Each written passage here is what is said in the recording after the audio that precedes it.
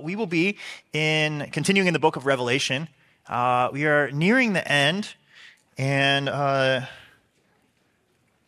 we're going to see once again. I think this is kind of one of the climactic visions of Christ that is found throughout Revelation. So last week we saw the fall of Babylon and the wedding supper of the Lamb, as Steve called it, a funeral and a wedding.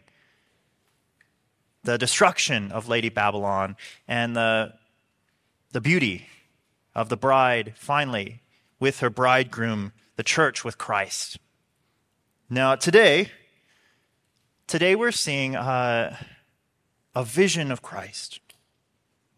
We've already seen Christ once in the beginning of the book, and now we get this final picture of him riding in on a white horse.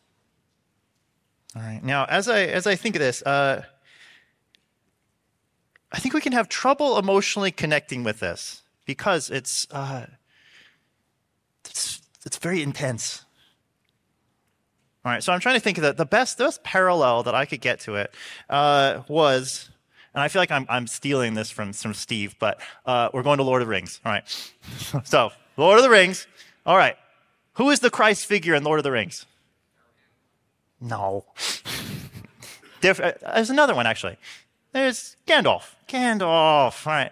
All right. So, all right. Now we have to get in the mood for this. All right. So, this passage only makes sense if it's really dark. All right. So think of Helm's Deep. All right. Do you remember Helm's Deep? All right. So the city they've walled themselves off against the armies of Saruman, and like the orcs, the Orcai are like just descending upon them. As far as you can see is death and destruction coming for them. And as they're standing there, it starts to rain. And it just becomes mud and death and destruction. And they're getting pulverized. All right, these monsters are just destroying the last stronghold of men. And they all decide, okay, like, we are going to die here. Should we give up? Should we just kind of throw the white flag out and be destroyed? Or should we continue to fight? And what is their last hope? Their last hope is this Christ figure, Gandalf riding in on the white horse. And as they all descend into darkness, there's this spot on the hill, him standing. All right, I don't cry in movies. I never cry in movies, except right there. When he shows up and you're like, Christ figure, and like, all right, if he showed up any other time, I wouldn't cry. But it's because of like the darkness and the destruction and the evil and the death that he shows up and like hope has come. The light has dawned. All right, now that's what we need to see in this passage. I don't want us to see this as Christ as a scary figure. Like, why is he so terrible? No, he's our deliverer. He's our great triumphant Savior. And if we are in the battle, if we are in the trenches, then we want him. We want him riding in as he does. All right. So we're going to see a vision of Jesus. We're going to see him as the warrior judge. A different picture than we often see him. We're going to see a supper of death, a feast of death, the death of evil and wickedness. And finally, we're going to see Christ's judgment of the two beasts and his followers. All right. And we need this vision. We need this vision so that we be reminded of the spiritual war that we are waging, so that we're reminded of the great hope that we have in the midst of darkness, and that we might have this full picture of who Christ is for us. All right, so let's pray as we jump into the text. Father, we thank you that you have revealed to us this penultimate battle, the triumph of Christ, that you have filled out our images of him. Father, we ask that that we might have a full orbed and robust view of who Christ is and what he comes to do. Lord, that we might look to him in our fear and our doubt and our despair, that we might know him in all of his glory as he is revealed in this passage. Father, would you help us to continue the fight, to be perseverant, knowing that our victory is found in Christ alone. We pray this in his name. Amen. All right. So let's read verses 11 through 16 here of chapter 19. Then I saw heaven opened, and behold, a white horse, and one sitting on it called Faithful and True. And in righteousness he judges and makes war. His eyes are like a flame of fire, and on his head are many diadems. And he has a name written that no one knows but himself. He is clothed in a robe dipped in blood, and the name by which he is called is the Word of God. And the armies of heaven, arrayed in fine linen, white and pure, were following him on white horses. From his mouth comes a sharp sword with which to strike down the nations, and he will rule them with a rod of iron. He will tread the winepress of the fury of the wrath of God the Almighty. On his robe and on his thigh he has a name written, King of Kings and Lord of Lords. So the heavens open up and God comes down. Now we recall Isaiah, he calls out this very same thing, "Oh, that you would rend the heavens and come down, that the mountains might quake at your presence, as when fire kindles brushwood and the fire causes water to boil. You make your name known to your adversaries, and the nations might tremble at your presence." They've been calling for God to come down, to open up the heavens and descend, and here he is. Here he is, the rider on the white horse. All right, and this is not our Palm Sunday humble Jesus riding in on a donkey, the peaceful king. No, this is the warrior king. The warrior king who comes to do battle with 7-headed beasts. This is who we need for that battle.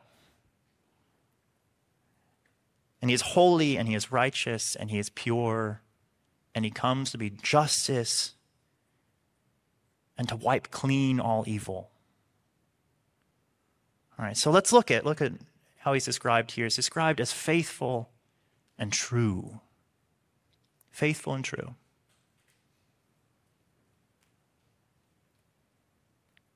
God is faithful and true in Jesus Christ. He has made all of his promises that he will bring justice, that he will destroy evil, to wait just a little bit longer. And in Christ, in this Christ, faithful and true, he keeps all of those promises. He is the faithfulness of God manifest. He is the truth of God manifest. And he's a faithful and true judge who knows all, who has all power, and who can perfectly restore and make right. That is who comes riding in. We think of Revelation 16:10. I saw under the altar the souls of those who had been slain for the word of God and for the witness they had borne. They cried out with a loud voice, "O sovereign Lord, holy and true, how long before you judge and avenge our blood on those who dwell on the earth?" This is the collective cry of the church, like, there is injustice. When are you going to act? When are you going to do something? God is faithful and true to answer his people, to respond to the injustice, to respond to persecution, to respond to the suffering. He responds in Christ. As we think of Jesus, all right, do we call him by that name, faithful and true? Do you trust him to be faithful and to be true? Do you look to him to be faithful and true, or do you have to take things into your own hands? Do you have to take up your own battles? Or will he keep his promises? Here's the faithful and true one. And his eyes are like a flame of fire. No, his eyes are ablaze. He has seen it all. And the fire of judgment burns in his eyes as he has beheld the persecution and death and suffering of his people. That as the beast and the false prophet and the nations have gathered against his bride, he has seen it. And he knows it, and he cares, and he's witnessed it, and he has come to bring justice for it.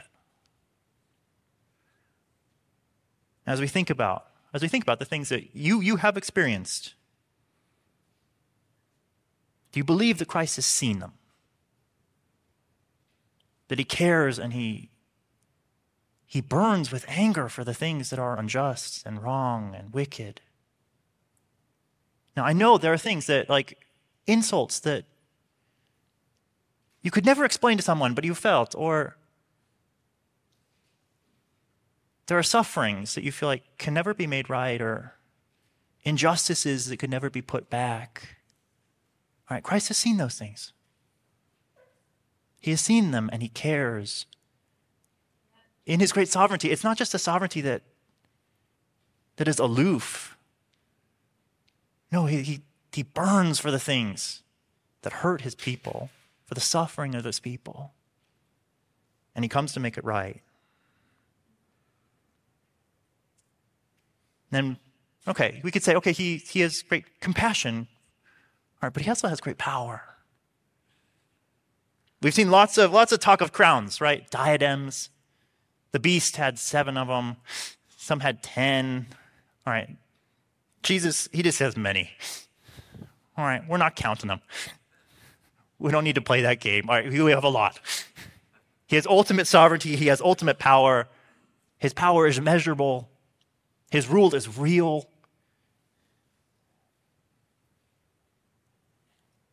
He has a name written on him that no one knows but himself. All right. Revelation is into crowns and it's into names. Some of the names we've seen: the mysterious name of Lady Babylon. We've seen the blasphemous names on the beasts. We've seen the mark of the beast written across the forehead. Now, why does Jesus have a name that only he knows? All right. In ancient Near Eastern culture, all right, so we're stepping into that for a little bit. To give something a name and to know its name is, in some sense, to understand it, to put it in its place, maybe even to possess it and control it. And that's where there's such a remarkable thing when God reveals his name, Yahweh, to his people. He's giving them a piece of himself. He's saying, like, you now know my name. I am now your God. You can take me upon your lips. I'm covenanting with you. I'm now yours and you are mine. Ironically, this is the opposite of that. Jesus is saying that, this picture of Jesus is showing us that there's a sense in which Jesus is still, he is ungraspable, untamable, unpossessable. He rules. And no one will possess him or control him or rule him. He's beyond every enemy. They will never know his name. They will never know him truly. They cannot grasp him or wrap their heads around him. No one can. All right, there's a reason that heaven doesn't get boring. Is because there is this aspect to God that he's incomprehensible. And that we will plumb the depth of his glory and his power for all eternity. But he's reminding them here. I'm beyond. Beyond your comprehension, beyond your power, beyond the powers of evil. All right. Do you know this Jesus? Or has become too simple, too friendly, too incarnate to still have this aspect to himself? Utter sovereign power, utter incomprehensibility. That is our King.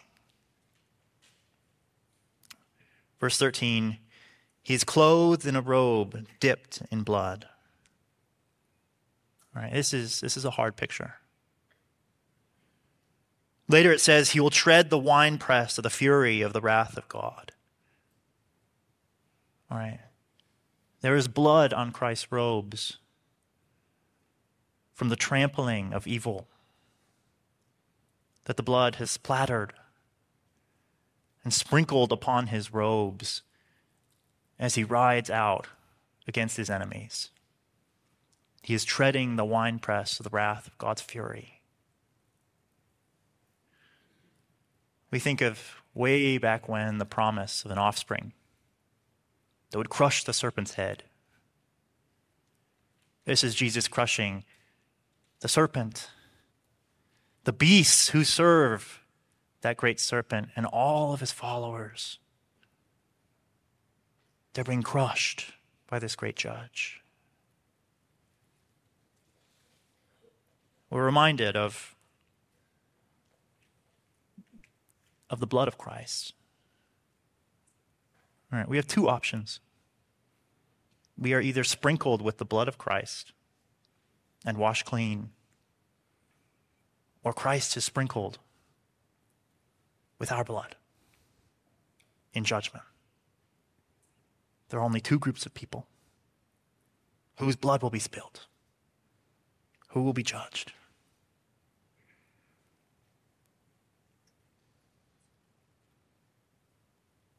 Whose blood do you want it to be?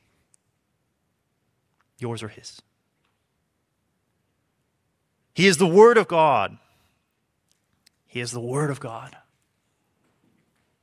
All right, so this is the same Word through which God created all things, the instrument by which all things were created in 6 days. He is the instrument of God's creative power. He's the instrument of his rule and his might. And when God talks about judging the world through his word, that we'll stand according to his word, it's not this impersonal thing, it's personal. The word is Christ. You either receive the word of God or you deny the word of God. You hear the word or you do not listen. It all depends upon Christ, the person of Christ, the word of God in person. And from his mouth comes a sharp sword from which to strike down the nations, and he will rule them with a rod of iron. All right, let's try to make this make sense to you. All right. There's different kind of superheroes. All right, and they each have their own speciality, okay? So maybe they can control fire. They're the fire superhero. Maybe they're shooting electricity. They're electricity-based. All right, we have spider-based, bat-based. All right, what kind of superhero is Jesus? Jesus is the word superhero. All right, it's word-based. All right, so he is the word, and because he is the word of God, his word is his power. All right, he speaks, and it is so. How does he change people? He changes people by his word, by speaking to them and telling them what is true. And when he goes to judge the world, out of his mouth comes a sharp sword. His words cut down and destroy just like they created in 6 days. And so what Jesus says of every person becomes reality. We think, okay, are we going to hear, "Well done, my good and faithful servant"? Others here, I did not know you. Be gone from me, you workers of lawlessness. All right.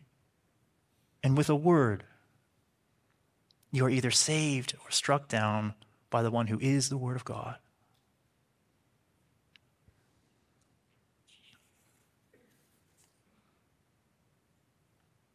We hear the Word of God by receiving Christ, the Word of God, through the Word, the Scriptures, the Bible, the Word of God. Now, I want to remind you, this is not supposed to be a scary passage. This is not a scary passage. The scary part of this of Revelation was supposed to be the beasts. The beasts who are seeking to devour you. The false prophet who is seeking to deceive you. Lady Babylon seeking to draw you away from Christ. All right, those are the monsters. Those are the scary things. All right, this is Jesus riding in on the white horse. When we read this, we are not supposed to say, oh, I'm terrified of Christ. No, we cheer. We cheer that this is the one who is now on our side, who comes to destroy evil and destroy wickedness, and who has already covered us by his blood. We do not need to fear. These judgments have been satisfied by the blood of Christ. We do not fear them if you've put your faith in him. We rejoice that in the midst of the battle and in the midst of the decay, in the midst of the darkness, we have this one who promises to come. We take great joy in this Jesus. And there are so many Jesuses, he has such facets. And when you're in the midst of the battle, you don't need baby Jesus in the manger. Not helpful. Or you might think of the compassionate Jesus who is healing and who's welcoming the little children. All right, you don't need him now. Or you have Jesus on the cross. We don't need him then. Sometimes you need the rider on the white horse who will actually destroy evil in the very end, who will fight for you in the midst of fear and discouragement and despair. Do you have that Jesus? Do you know him? Please don't throw off this Jesus because he's scary or because he seems far away. No, he is the Jesus you need. You don't get to choose. He's one. Don't pick your favorite. Pick all of them and have this full-orbed picture of who Christ is so you might have great hope. So you might know that, yes, darkness may stand for a while, but the light dawns in Christ.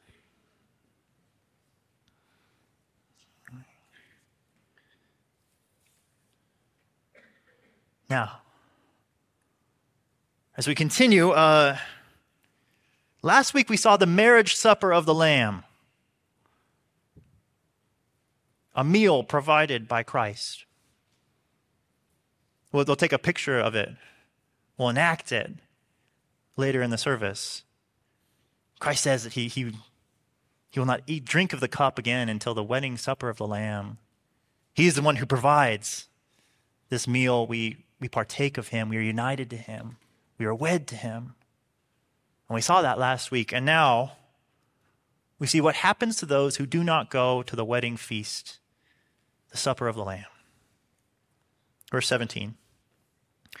Then I saw an angel standing in the sun, and with a loud voice he called to all the birds that fly directly overhead, "Come, gather for the great supper of God, to eat of the flesh of kings, the flesh of captains, the flesh of mighty men, the flesh of horses and their riders, the flesh of all men, both free and slave, both small and great." The birds of heaven are called to come and feast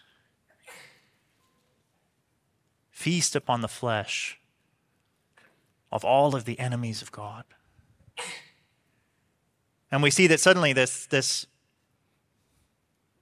fake world that has made great distinctions between the kings and the poor and the slaves and the rich, all right, they all leveled flat as all of them become what? They become food for the birds.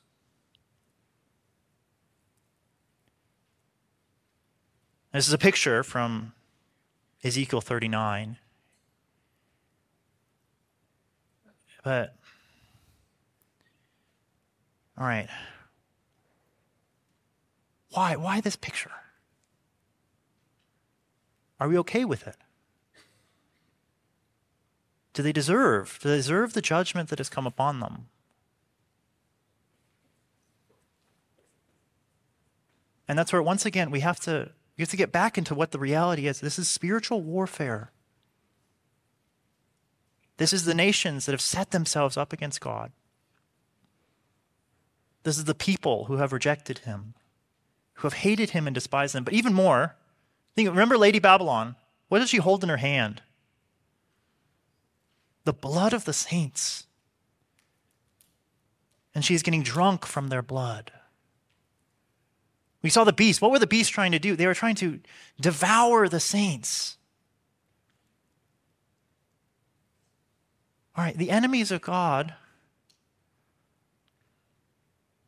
they are set against the church. They are set against the kingdom of God, and they are seeking to consume them. In our culture, I think it's difficult to really feel that. All right, in some cultures, it is all too true that Christians feel like they are. I remember talking to a Christian one time in Turkey,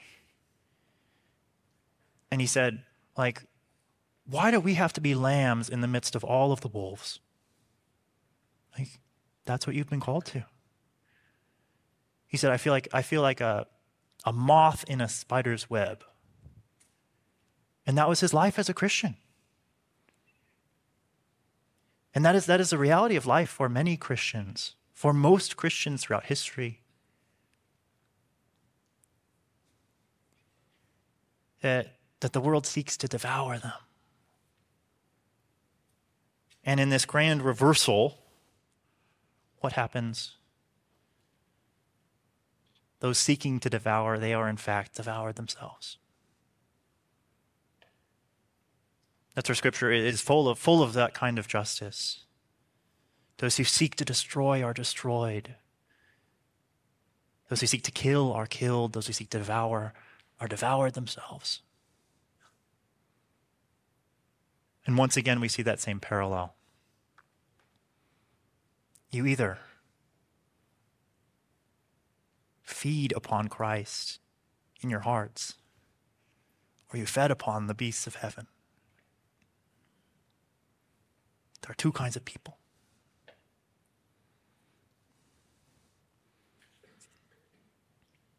Now I say this,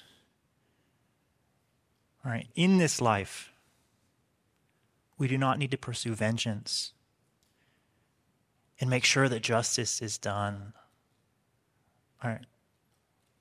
We have God. He will satisfy all justice. He will make all things right in the end. Beyond your ability, beyond your conniving and your scheming. All right. We are free to live as lambs and as moths because we know we will not always be there. We will be the ones who are clothed in white robes. We will be the ones riding in alongside Christ. And I realize I skipped that part. So let's jump back a little bit. All right. Christine, can you take that up for me? The armies of heaven, arrayed in fine linen, white and pure, were following him on white horses. All right. If you have put your faith in Christ, you are there. You are in the scene. We will all be there. And we'll be wearing white alongside of our Savior.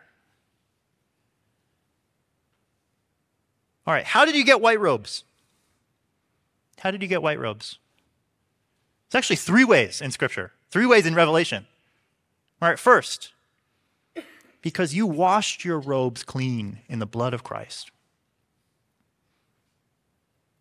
You'll stain the robes of Christ, or you'll be washed clean by the blood of Christ.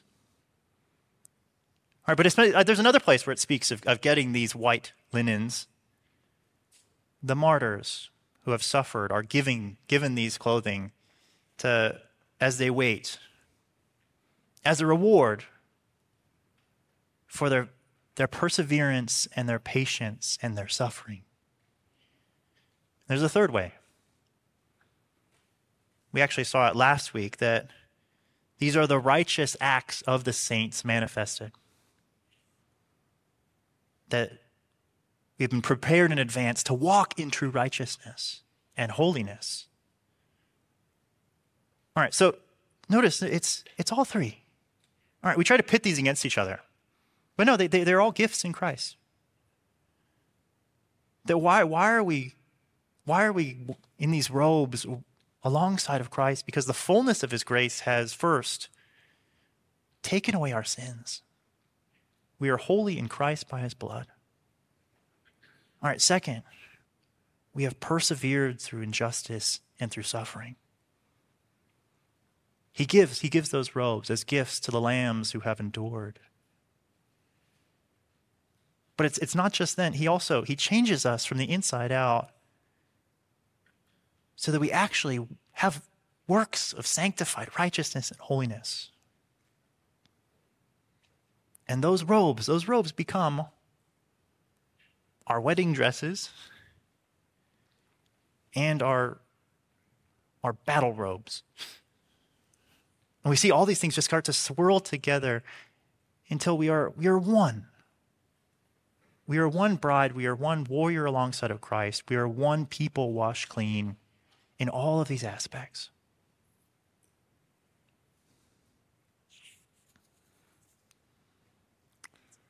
All right. Do you have your robes on? Are you wearing your robes? Do you know that you have received them? Are you ready to ride into battle? Do you want to ride alongside of Christ? Or do you want to see him as an enemy? That takes us to our final passage, verses 19 through 21. We see the destruction of the beast and its followers. Verse 19. And I saw the beast and the kings of the earth and their armies gathered to make war against him who is sitting on the horses, or the horse and against his army. And the beast was captured, and with it the false prophet, who in its presence had done the signs by which he deceived those who received the mark of the beast and those who worshipped its image. These 2 were thrown alive into the lake of fire that burns with sulfur, and the rest were slain by the sword that came from the mouth of him who is sitting on the horse, and all the birds were gorged with their flesh. All right. We've seen those beasts. The powers of the world that seek to persecute and destroy the church. The second beast, the false teaching, the false prophets who seek to deceive believers and trick them with false miracles into following the beast, into fearing the beast, and giving their lives to him. These enemies that we fight for our whole lives. Lady Babylon, who seeks to tempt us day in and day out. Yet in the end, what happens to them? They are thrown into the lake of fire. This is a judgment that has been reserved for the final day. It doesn't exist yet. It's not there. It's not filled. There is no hell yet until that day when the beasts are going to be the first to be thrown in. who had such power here, who ruled with such arrogance, he'll be the first to be destroyed, never to return, never to tempt or deceive or persecute or destroy the church anymore. They can never devour her. Christ has protected his bride. Christ has redeemed her and saved her. He has washed her clean and led her in triumphal procession, in battle victory, in deliverance. Do you need that? Do you need that Jesus? Do you need that day to come? It will come. He knows and he sees, and he will lead us in victory. Let's pray.